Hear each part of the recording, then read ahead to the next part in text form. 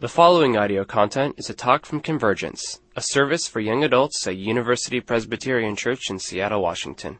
For more information, please visit our website at upc.org/youngadults. Well, welcome. I'm glad you made it out tonight. It's good to be together. It's good to pause for a little bit, ask what the Lord has for us in the middle of our week. We are in this series, as we wrap up the academic year that we're calling Called to More. And the whole point of that is that all of us feel, I think, some sense of call. Some sense that I'm called to do something specific and purposeful. The reality is that a lot of times figuring out what that is difficult. It's ambiguous, it's confusing. And more than that, that sense of call that drives us perhaps at an early age, it can be bought. It can be ignored. It can be put away. We can give up on it. We can often settle into a calling for less. And so what we want to do over the next couple of weeks is explore. How do we begin to go deeper? We know we're called to something. We're kind of assuming that. But how do we begin to go deeper? Kind of recover what it looks like for us to perhaps have a sense that God has called us uniquely and specifically and powerfully for something throughout our life. So last week, we began this series, and let's look at Ephesians 2, because Ephesians 2 really helps us maybe summarize what we looked at last week. Ephesians 2 says this: For it is by grace you've been saved through faith, and this not from yourselves, it's a gift of God, not by works, so that no one can boast. For we are God's handiwork, created in Christ Jesus to do good works, which God prepared in advance for us to do. And why I love that, it's such a great summary for us, is before we get in anywhere else, we got to understand a couple of things. Number one, that we are called to God. That we're called to a person. That we cannot mistake the sense of a specific job is what calls me. Job doesn't call you. The calling by its very nature, it says that there is a person or there is a personal call that comes to us. And we got to get this. We got to understand this, because if we don't, what we end up doing is that we end up running after calling, trying to figure out what calling is, doing work to try to sort of win approval. We sort of try to work our way into significance, when the very first thing we need to understand is that we are called before we did anything. Before we did anything impressive, spectacular at all, we were called, and that God has called us to Himself, that we belong. Some of us know what it's like to feel like you do all the right things, you work really, really hard, and yet you feel like that just goes nowhere. And it might be for us that the most important question in this whole series is that we simply hear that God has said, I choose you. Before you do anything, you don't need to impress me. In fact, if you try to impress me, it's probably going to look awkward. And you're going to feel at the end of the day like, that didn't work. Because it doesn't work. We're called to a person. But second of all, that this person is doing something. That some of us might have the sense, I know that God wants a personal relationship with me, but that doesn't really help me, because there's work to be done. I feel that, and I don't know really what it means. Does the Bible have anything to say about that work? Well, it does. We got to understand something of the work that God has called us to, the works that He has prepared in advance for us to do. And what we did is we raced Genesis through Revelation last week, and you can see a pattern of God's work. And the pattern is this: that God enters in personally. Very beginning of Genesis, the Spirit hovered over the waters, and God enters in personally into places of chaos, places that are formless, places that are void. And what He does is He brings order to the chaos, and we talked about that as forming and filling. He begins to separate, begins to name, He begins to it's just a big mess, it's a big pile. But what God begins to do is He begins to separate it out so that it can thrive. But not only does He separate it out and organize it, bring a little order to the chaos, but then He says, I'm gonna fill it with significance so that it can actually explode. Life can explode. And then lastly, what He does, He says, He enters in, and then He says, I want you, because you're stamped with my image, I want you to do the very same work. And so I'm going to invite you to participate with me. So that's how He created things, but He didn't give up on that work. Throughout all of Scripture, we can see God entering in personally, not from afar, but right into the midst, so that we can learn what it looks like to live with God. He starts to bring order out of the chaos, and sometimes the chaos in our own soul, in our own selves, in our own soul, what it looks like as we interact with one another. He says, I want you to be part of that. I want you to be my priests. I want you to be a kingdom full of priests. Every single person is called to significant work. He invites us again and again and again to participate with him. Well, great. But at the end of the day, we're going, so what's my particular role? Right? We all have a sense of, we know that, maybe there's a general call that's great, but we know that we can't do everything. We're not called to save the world. We're not called to do absolutely everything. We're called to do something. And that often is what is so ambiguous. That's what's so challenging, right? That's the $1 million question. The question that has been debated throughout the centuries that we are going to solve absolutely tonight. Right? Because we got it. No, but what we're going to do is we're going to explore it tonight. And so here's what we're going to do. I'm going to give you kind of my one thing, my big thing. Not the only thing, but my big thing. And then I'm going to have Dave come up and he's going to share kind of his big thing on understanding where is it that we uniquely fit in. And then we're going to take some time. Band will play for us a little bit. And it's your chance to say, okay, ask the question. What's the question you've always wanted to ask? And you can ask that, and what you can do is you can either, Brenda will come around with a mic, or you can write it on a card right in front of you. And what we'll do is we'll spend a majority of the time and just say, let's talk together about what that looks like. So we'll see how it goes. I think it'll be fun. Let me pray. Lord, thanks for this time tonight. Thank you for every single person that is in this room, that you've called to this room. Thank you that you have... what Scripture does affirm that you've called us to yourself and that you've called us to purpose and significance.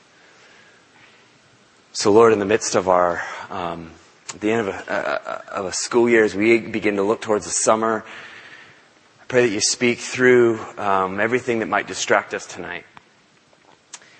And that we would tonight, each and every single one of us would hear your voice. That begins to call us into a place from confusion, from perhaps despair, from perhaps frustration, into a place, a wide open space, a space where we can thrive and run. Lord, we pray that we would be able to hear that voice tonight. But it's in your name. Amen.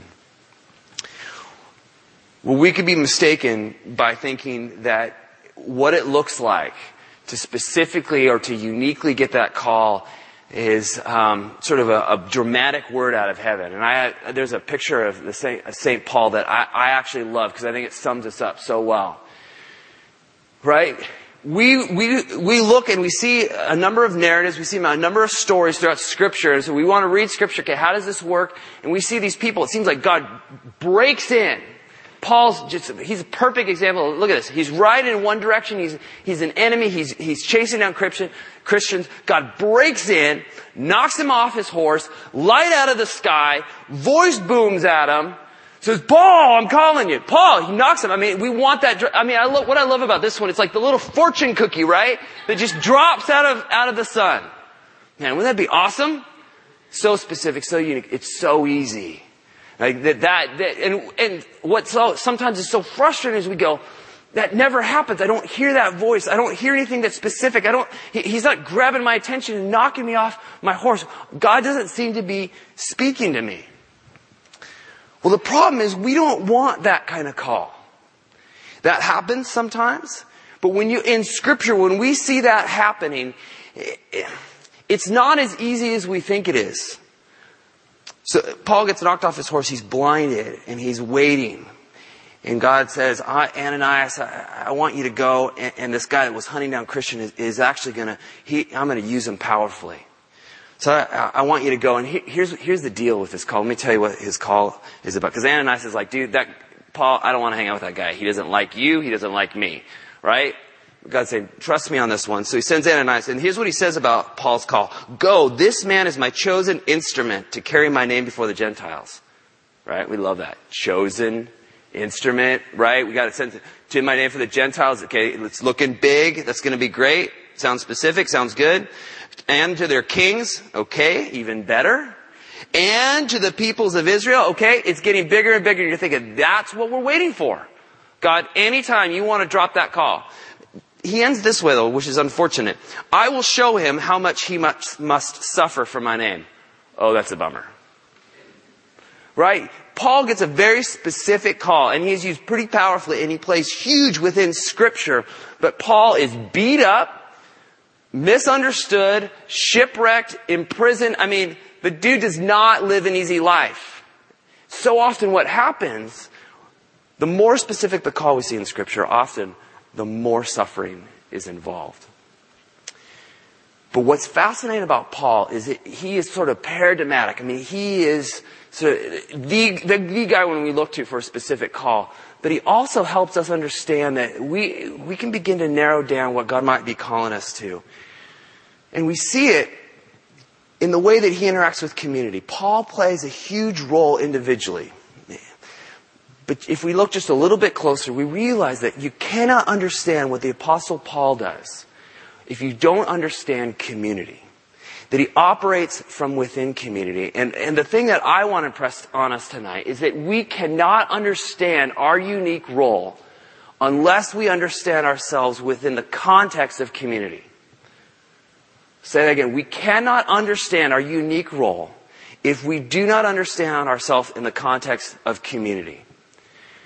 I can go into this later if we need to, but I think that this is probably one of the biggest challenges for us today. We have more opportunity than ever before. We have more resources available to us. We have more freedom. And yet we do not fundamentally understand ourselves within a community, even if we talk it. We understand ourselves purely as individuals, and you cannot understand your call.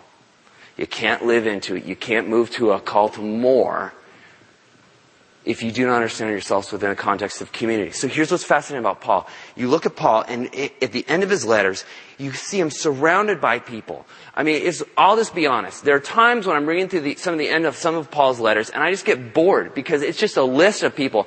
I need you to talk to Jane and Dick, and would you say hi to Joan? And then there's Tommy. Tell Tommy, to get his act together. And it's just, he goes on and on and on and on and on. And you're like, come on, dude, seriously. But it's because he sees himself within the context of a community. And more than that, and then he goes on. If that's not enough, he goes on. He says, there's like 16 people that he's with. They're like, and Dave wants to say hi, and Calvin wants to say hi. And by the way, Brenna says hi, and she's coming soon. And it just goes on and on. Even more than that, when he begins to talk to churches about, here's what it looks like to actually, a faith to hit the ground. One of the things that you see again and again is that he talks about this idea of gifts, the importance of gifts, and how it is that gifts need to interact with one another. So we began this whole series, or we began this whole year with a look at Romans 12. So I want us to go back there now as we look at this. So Romans 12. Right after Romans 12 is this real turning point where Paul is laying down. He wants to lay down for the Roman Christians. You need to understand some things about your identity. And then he shifts in Romans 12 and he says, okay, now we're going to get real practical. We're going to get right down to it about here's how you actually live this thing out. And for some of us, it will know that passage that says this idea of being a living sacrifice, holy and acceptable to God. And then he goes on, he says this, for by the grace given to me, I say to every one of you, don't think of yourself more highly than you ought, but think of yourself with sober judgment. For each of us, for just as each of us has one body with many members, these members do not have the same function. So in Christ, we, though many, form one body, and each member belongs to the others. And he goes on, he says, we have different gifts, so whatever your gift is, just get after it and use it. And here's the thing about Paul. You sum this up. What he's saying is, number one, you got to have a sober view of yourself. And I think I have a slide that summarizes this up. You have a sober view of yourself, which just means clear-eyed. Know what you're good at and what you're not good at. Right? Despite what you've heard, what your mom told you, bless her, you're not great at everything. You're just not. In fact, some of you are playing horrible at some stuff. And I know that because I'm playing horrible at stuff. I've learned to overcome, I've learned to compensate, I've learned to get through the things I need to get through. But we are both fantastic, and we are also, we're just not good at some stuff. Have a sober view. Just understand, I'm just a person. Clear-eyed view of yourself. But he begins to say, now you need to understand how you interact with the world. What you're going to do is directed by Christ, who is the head of the body. It is Christ who directs your actions. You're not the one who directs your actions. You're not the one who even defines whether you're valuable or not and what you're doing. It is Christ that leads that, and it is Christ as the head of the body that brings the body together. And you need to understand that you belong to one another. And we can go into that if we need to. But you belong to one another. And what this at least means is you need others. And others need you.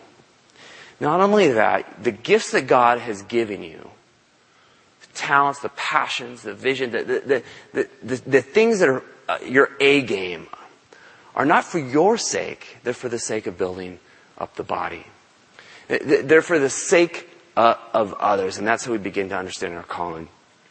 So we can unpack some of that. But the first thing we need to understand is we cannot understand our uniqueness until we understand ourselves in the context of community. Dave. Well, this is the talk that I gave to, I gave a series on calling, and I always feel like you could basically give 2 series a year and pack out a ministry, one on relationships, and then one on calling, and then one on relationships, and then one on calling, followed by a series on relationships. And so this is a big one. This is one that we all think about. It's just so important. We're all trying to find our place. We're all trying to find, where do I belong? What do I do where it gives me life and brings life to the people around me? Where's my place? That feeling of not having a place. I've often said the thing that I appreciate so much about where you are in your life is it can feel sometimes like you're a ghost, like you're trying to find your way around and not really feeling like where you are is quite landed. It doesn't feel quite connected in a way that you can kind of feel like you're longing for. And so when people are asking about calling, oftentimes that's what I hear what they're asking for behind that is such a deeply personal thing, that wanting to belong, that wanting to feel significant, that wanting to feel like my work endeavor matters. What I do makes a difference. It gives, like I say, it brings life. But this talk that I gave at the UW was probably the one that got me the most grief from college students, because my big thing is that there's a tension in this issue. And the reason why John and I are doing this way, by the way, is because a lot of these topics, they have a tension. There's a tension to them. They're not cut and dry, or else it would be simple. And that you are still questioning it is a good indicator that it's not simple. So John and I, what we will love to do is get together and kind of hash this out. And oftentimes we kind of lean a little bit, one way or another, and we kind of inform each other. And my side of the tension is that I think we err on the side that we're looking for, am I supposed to be an engineer? Am I supposed to work at Starbucks? Is that my calling? I'm listening, God. Tell me. I would do it if you just tell me. And my emphasis is that I don't find that in the Bible. I don't find God calling you to be an engineer. I don't see God anywhere saying, what I want you to do is go and be a bread baker. And that is why we get so frustrated with God over this issue, is because we're waiting for something that, in my humble opinion, got started right around the mid-1900s when we started introducing things like the 4 spiritual laws. God bless them. But that idea of God's got a wonderful plan for your life, you're like, sweet, I'll sign up for that. I want a wonderful plan. Because a lot of the world has a really cruddy plan. I'd like the wonderful one. I'm on. Give me the wonderful plan. Where do I sign? Well, you got to find your calling. I will do that. Awesome. How do I do that? Pray and ask. Well, I've done that, and then nothing happens. To me, that is a misleading idea. And the reason why, and when I look around you guys and I see people who said, God called me to be a doctor, and I said, well, tell me about being a doctor. And they said, well, I only work about 85 hours a week. Great. How do your kids like you? Well, they hate me. Okay, that's tough. From my vantage point, for the kid whose dad or mother was called to be a doctor. That's a lot of weight for that kid to try to deal with. Well, how do I get in the way of God's calling? Does that person maybe have the gift of healing, like John was getting at? And would a doctor be a good place to use that gift? Absolutely. But for me, calling is about what gives you life in the context of community that is responsible also to the people that know and are in your community. So if you are working 80 hours a week because God called you to it and other people are suffering from that, then that's just an issue of maturity and discipleship.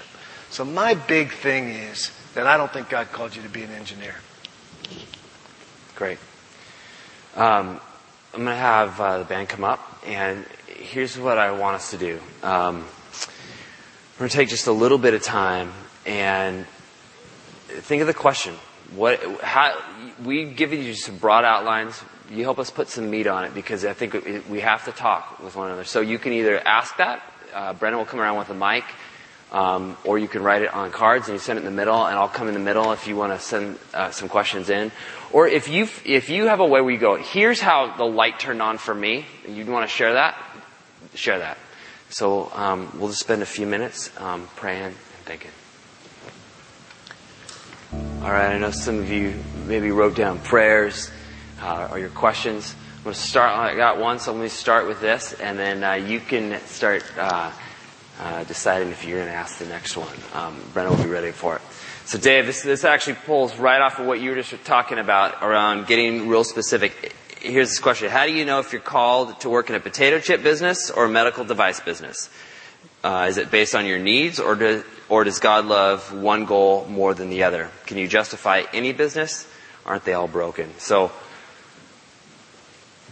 are you going to do potato chips, or are you going to do medical devices? Which one is God calling you to do? Well, okay, so this is, whoever wrote this question, this is exactly the kind of question that I love, because this, to me, is such a great representation of how so many of us feel. We've got this option or no option, and we're trying to figure out what's the right one. We're trying to figure out what's the right answer here. And let me say this. What John and I, the thing that I think is the most important when you're walking out of here is that you are developing the ability to think critically through Scripture, discernment, wisdom on these topics. Does that make sense?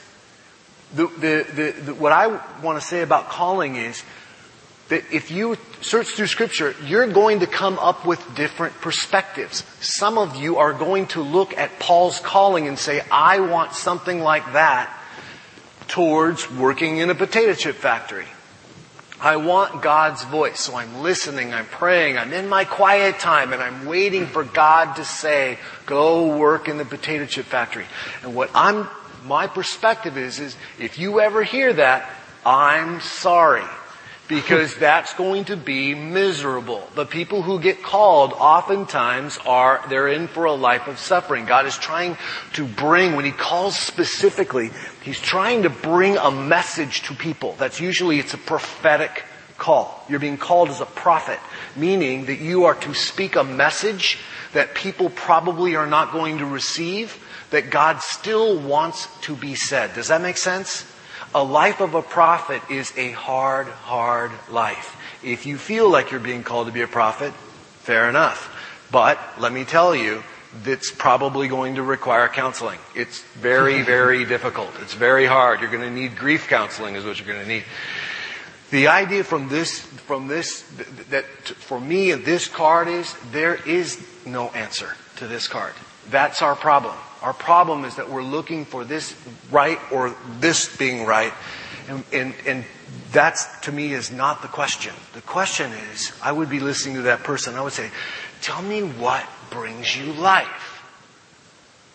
What is it that when you get your passion going and you look around at the world and you say, when I do this, something really incredible happens. For some of you, it's a really simple thing. You are really kind. And so you walk into a community and you start doing things that are kind. And all of a sudden around you, people who have never had kindness start to have their wounds healed. And you do that, and you watch them start to stand a little taller. You watch them start to get a small reflection. Catch this. In how Jesus is probably looking at them. That is a calling for me. It's where does this thing inside you burn and yearn for the world? Does that make sense? And if you can find that in a potato chip factory, then that's great. I'll tell you, when I was in graduate school for this, I worked at REI. Some of you know this. And my passion is people growing. I love watching people grow. I feel like all of us, when we're young, are given sort of a set of tools. And some of them are really great tools, but usually there's maybe 2 or 3 of them. So you walk around and you've got yourself a nice big old framing hammer. You guys know what a framing hammer is? They're like that big. And they're huge. And they're used to drive in really, really big nails. And if you show up to a Habitat for Humanity site and it's framing day and you know how to use a framing hammer, we're glad you're here. Because you know how to use a framing hammer. It's awesome. Look at that guy go. Look at that gal put those nails in. If it's finished carpentry day and you say, let me at it. Boom! And you have people coming behind you, patting you on the shoulder and saying, we need to now repair everything you've just done. What my passion is to help people learn how to use a finish hammer. Because they can. So there's a little tension here, is that you get this whole strength finders thing and all this kind of thing, like, what's your strength? Do that. Well, the tension for me is, I'm not putting my money down on people who just use their strength. What I want is the person who cares about the house being built and is willing to do the work to learn how to use a different kind of hammer. Some of you are really intellectual, and you keep running into places where that is not the tool to use. It takes heart. I don't know how to do that. Maybe I'm not called to do this. What I'm challenging you on is, why not? Do you have a heart for it? Yeah. Well, what if your trying was enough for Jesus? Certainly, none of us are going to look at the disciples and go, well, there's a naturally gifted bunch. Right? Peter's whipping out swords and going, let's do it Jesus' way. I'll whack his ear off. No, Peter, put the sword away, right? This is just, to me, Jesus' whole picture is calling a group of people that simply have a heart to bring the message that the Messiah is in the world forward. And He works with them where they are. So you got that tool, great, Peter. I'll take it. I want to refine it. But I need you to develop a whole new set of skills around wisdom. I need you to develop a whole new set of skills around working with people that you're not very good at. So for me, that question is the one that you throw out. Go work where you have life. And if you're not good at something, start to identify it. I'm not really good at math, but I want to be in a place that requires math because it gives me life. I have a heart for this. Well, that's all right. There are classes at community college where you can go and learn math. If you want it bad enough, you really want it bad enough, there is a lot of research that says put your money on those people. Because they're the ones that over time are going to start bypassing the people with natural talent. They typically are more resilient when they fail. Because they know they're going to fail. They keep working at it. Whereas people who have just a natural gift, oftentimes the first time they fail, they're shattered and they quit. So there's some of you that are looking around at arenas going, I don't think I'm very good at this, but I'd like to try. You know what? I'm going to put my money on you. Now there's a tension to that stance. I don't know if you want to say it. Well, I might hold it off a little bit. Okay. The thing I would say on this is if it is purely, do I sell potato chips? Do I sell medical devices? The issue is that God cares about absolutely both places. Both places are a place where He wants to see. There is a degree of chaos that He wants you to come in and be part of His plan of bringing redemption. In both places, absolutely. The thing that makes me think about this is, and this is maybe a little bit on it's not exactly gifts, but I think of this when I was looking for a job, and I had T-Mobile, Starbucks. I've shared this at certain times. And I thought, basically I'm going to get paid the same. Basically, the benefits are the same, and benefits made a big difference at that point because I had a kid who needed a CAT scan pretty soon. That's sometimes part of it. But I also just, at the end of the day, I go, you know what? I'm just going to have a lot better time because of my personality if I can serve coffee. And I don't really want somebody timing me, making sure I go to the bathroom in 30 seconds. I personally just know, I think does God care about both places? Absolutely. But that's when you kind of go, well, at this point, I just go, I'm not going to do real well when somebody is like clocking me going to the bathroom. So I'm going to go to Starbucks. There's so many jokes on that. I'm just want to let you know I'm filtering. I know. I just want to let you know where I'm at right now. And it's maturity. I appreciate that, Dave. That's good. Yeah. That's good. All right. Okay. Other questions? Raise your hand. Yeah. But it's got. Let's go with this one right here, and then we'll do Colby. To be honest, my name's Jennifer. Hi, Jennifer. I'm unemployed, and thank you for admitting that. So this makes me angry. I hate this. I'm a passionate person. I mean, you look at my Facebook, and it says right there like what I love and what I've studied for years, and put a ton of money, and I pay loans every month from my unemployment. And it just frustrates me because I want to move into other careers, but they're not hiring. No one's hiring. And I finally came to the point where, if I don't get hired, someone else does. That's exciting. And I do find a blessing in that. But just what do we do if we have these passions? And I have free time and I have the heart, but now I'm just sick of it. I'm losing my passions over the years because I'm just I work in fields that are not mine. I take jobs just to have any money, to have any benefits. I've had health insurance once in my adult life. That's terrible. I have a master's degree and I have the passion. So what do we do? I don't know. I'm struggling in this period of unemployment. I want to use it wisely. I want to look back on this free time and say I did well, and I want Christ to be proud of me, and I want to be a sweeter, nicer person. But I find just listening as I'm getting angry, I'm tense and I don't know. What do I do? And I'm looking for jobs, of course, but how do I use my passions in this free time when they are very specific technical skills? I guess I don't know. What do you want to do? Oh, I want to work with women's reproductive health. Sorry? Women's reproductive health. I applied for my dream job and just got turned down today. So, there's a lot of things. I love people. I want to work with people. I've applied in every field. You can ask. Sure you have.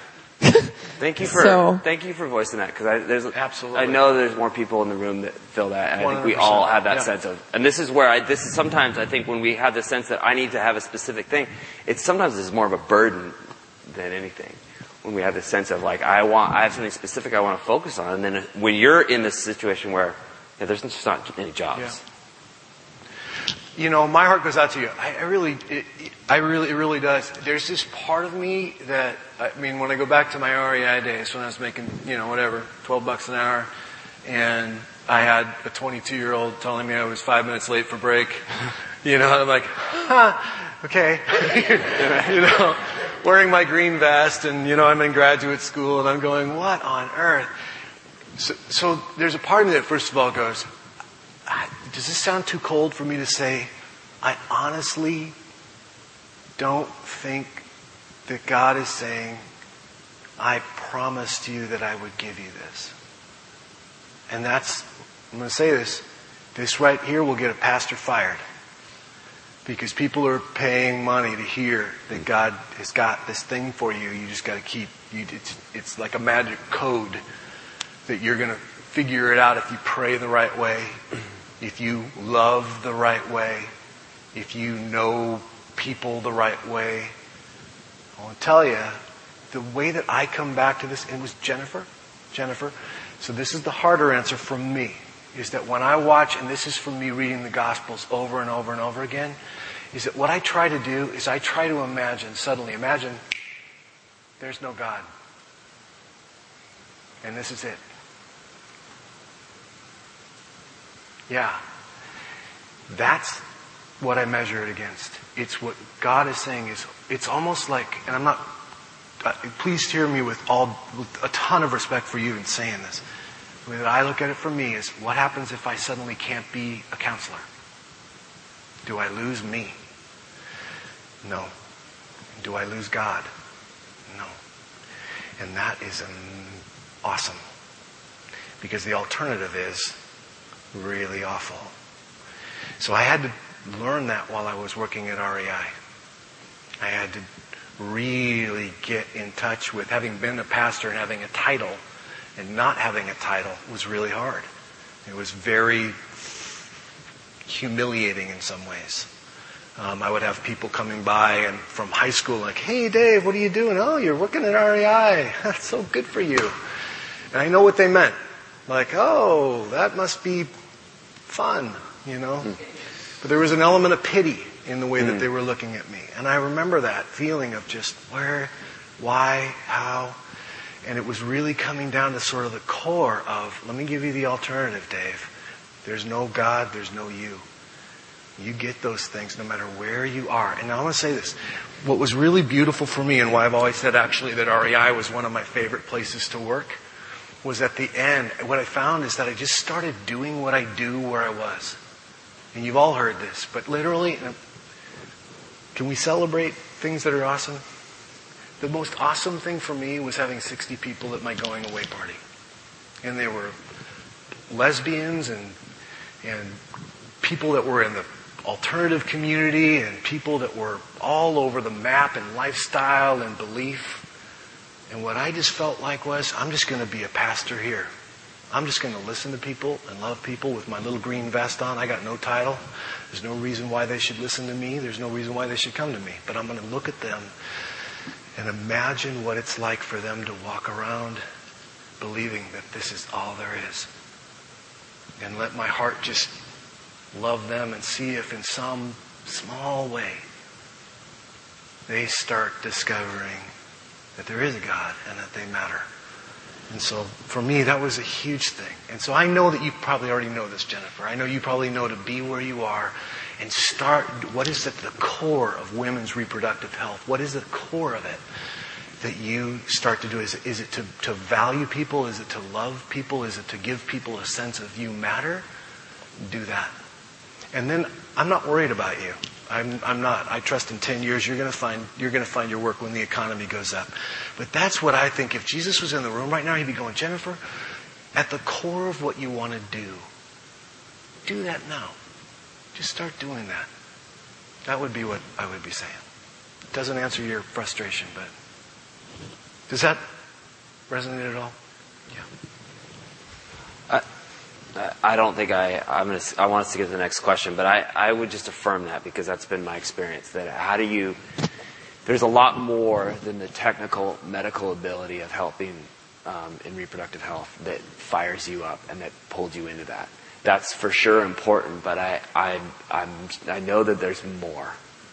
And for me, what I had to discover was that sense of one that my identity is still there in Jesus, even if you strip away the job, and even put me in positions that feel humiliating, to be honest.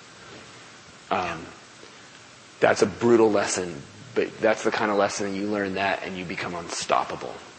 Nobody can take anything away from you. That's exactly right.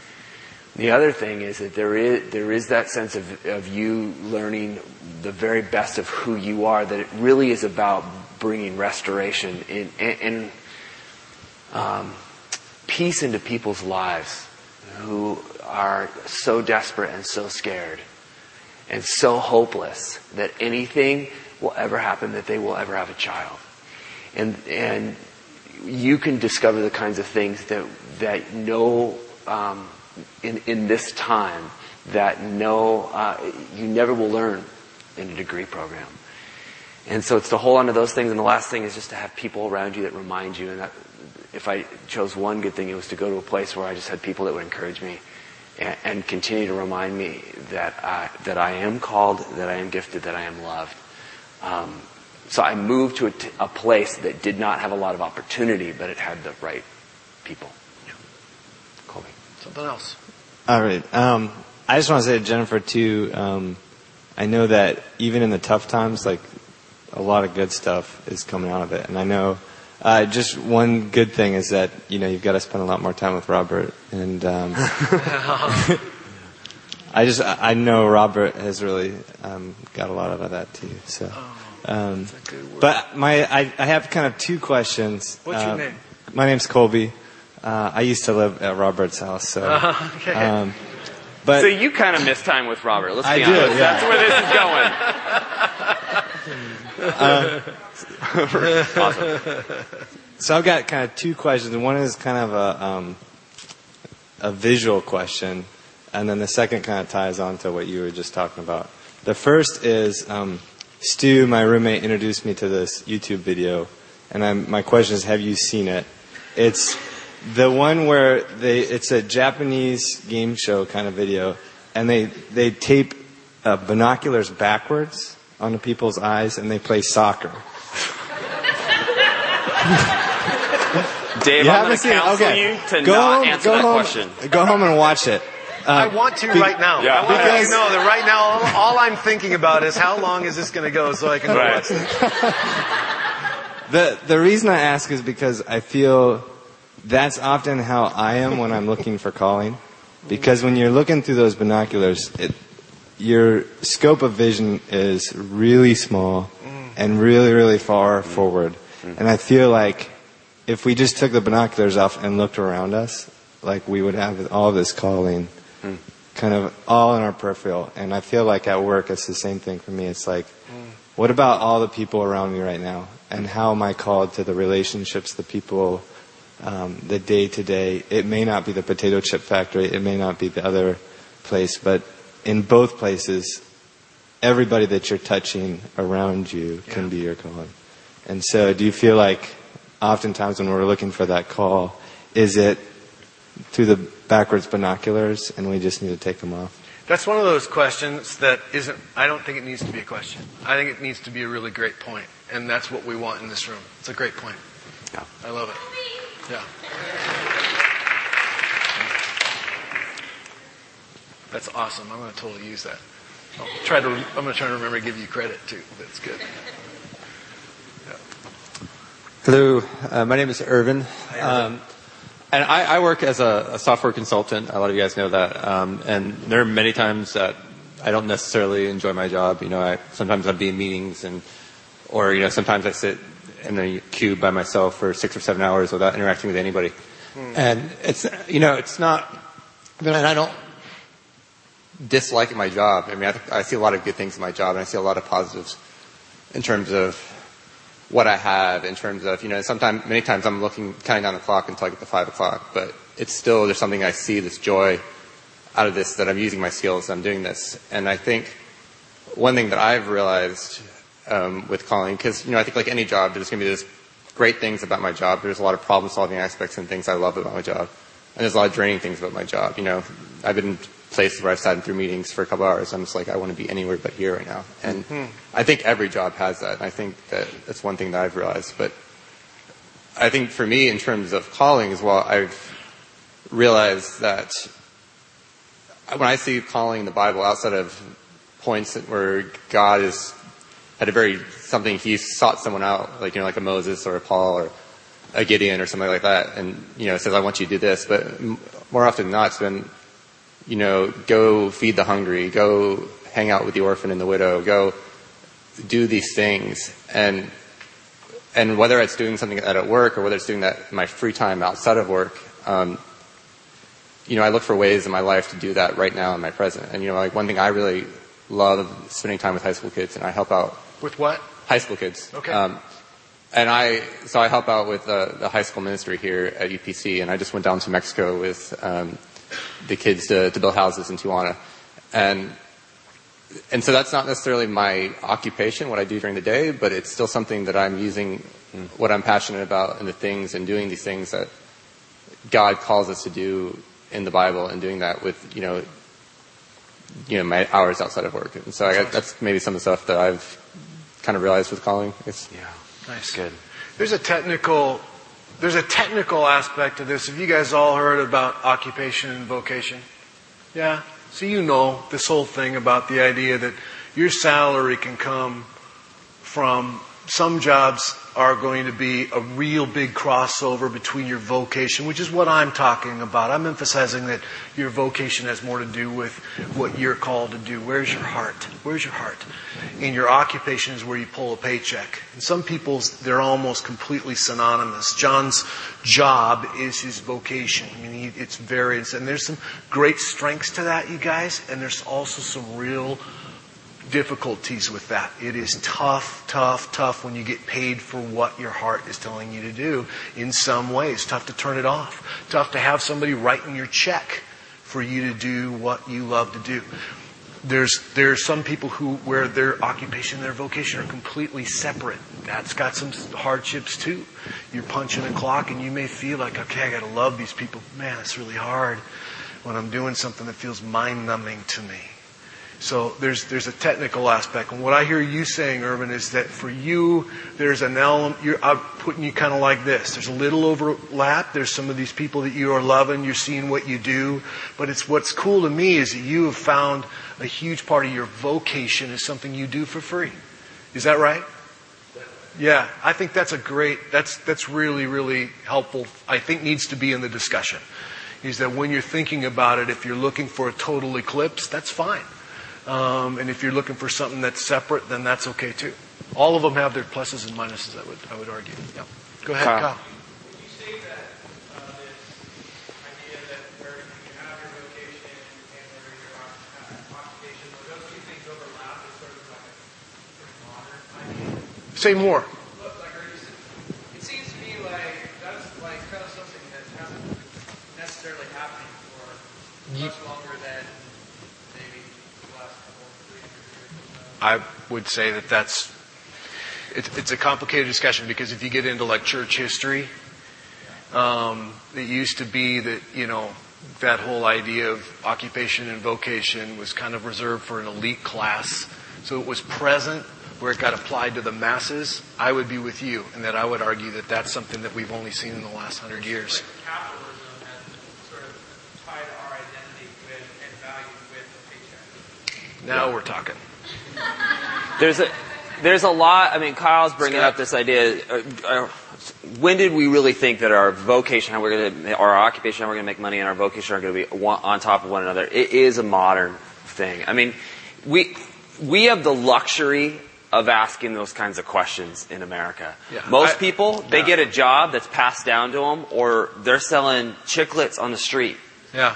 And they don't have an option on what they're going to do. Totally. So they have to have their identity and have to see their sense of calling is bigger than what they do. So it's a privilege that we get to ask this question. The problem is we get to ask it in a culture that more and more has removed us from community, because this is about the individual, and has removed us from God. So that we begin to say, if I find the right job, then I'll have meaning, then I'll belong and be significant. And it's bankrupt when you go that way. For me, Kyle, I think that you bringing that up is exactly what I would hope for this group to be different. Is that, that you're thinking this critically to me that's outstanding. The way that I take that, man, when I was in Rwanda, I think I told you guys that before, in 95, right between the two genocides. And there were these stories that I heard of people whose lives were just tragically ended. And there was this part of me that felt like, and this is just me, but there was this part of me that felt like Jesus was saying, when he's saying, when you did unto the least of these, my brethren, when you look at the disciples saying, when did we miss it? When did we not see you? He's saying, when you were with the poor, when you were with the blind, when you were with that's you. I was right there. You missed me. There's this part of me that feels like I want to have my theology around call also apply to the woman that is carrying a child out of her country in exile, whose child dies on the way to her refugee camp. And this is harsh, but there's a part of me that goes, I do not want a theology of call for my life that she can't have. I want my call. If she can't have it, then I don't want it. And that, to me, it frees me from this idea that I was called to be a counselor. No. You know what it is? I was lucky to be born in a country that allows me the freedom to go get an education and study my passion. And other countries don't have that. Well, are they not called? I hope not. That's me. Anybody want to disagree with that, by the way? Fire back. I don't mind. This is where I can really get people mad at me. Go ahead, David. Oh, no. I was going to... Okay, go ahead. You know, I'm going to have the band come up and because we need to finish it. We need to finish out. Let's do one more quick. Yeah, you can do mine in like 2 seconds. All right. My name's David, and my question... No. All right. You get 2 seconds after I'm done speaking. Okay. And the question being, hopefully this time it makes sense. I'm sorry, my questions normally don't. But if you're looking for your calling or whatever, I mean, how do you, if you're patient and listening, that's maybe that one aspect, you know, maybe you're just called to be in that state, listening to God or being patient, or there's other aspect of whether you're actually physically seeking and trying new things and trying your talents and your gifts, for instance. But, I mean, is there one that's right and one that's wrong? And the only reason I say, I mean, I don't think one's right or one wrong, but I feel like maybe one's pushed more than the other. I mean, we're called to seek, but at the same time, really maybe seeking is being patient and to listen, actually. I still want you to rephrase your question. Because I really want to understand it and not answer what you're not asking. Can I heard you say something. I heard you say, sit, be patient, and listen, or get out there and try a bunch of things. Yep. Which one is better? And I feel like the seeking is pushed more than us just sitting down and God maybe actually just calling you to just be patient and start listening instead of actually seeking. I love it. That's great. That's a good angle for me. I think I can err on the idea of just go out there and do what gives you life, but there's certainly a lot of biblical precedent for the idea of just sitting and being still. You know, Psalm 46:10, be still and know that I'm God, is a starting point. You know, see, striving is the better translation for that. We're striving all the time. Striving. Just stop, and know that I am God. And that's a big, big deal if you think about the alternative. Right? So I love it. It feels to me like you're asking us to hold a tension between those two.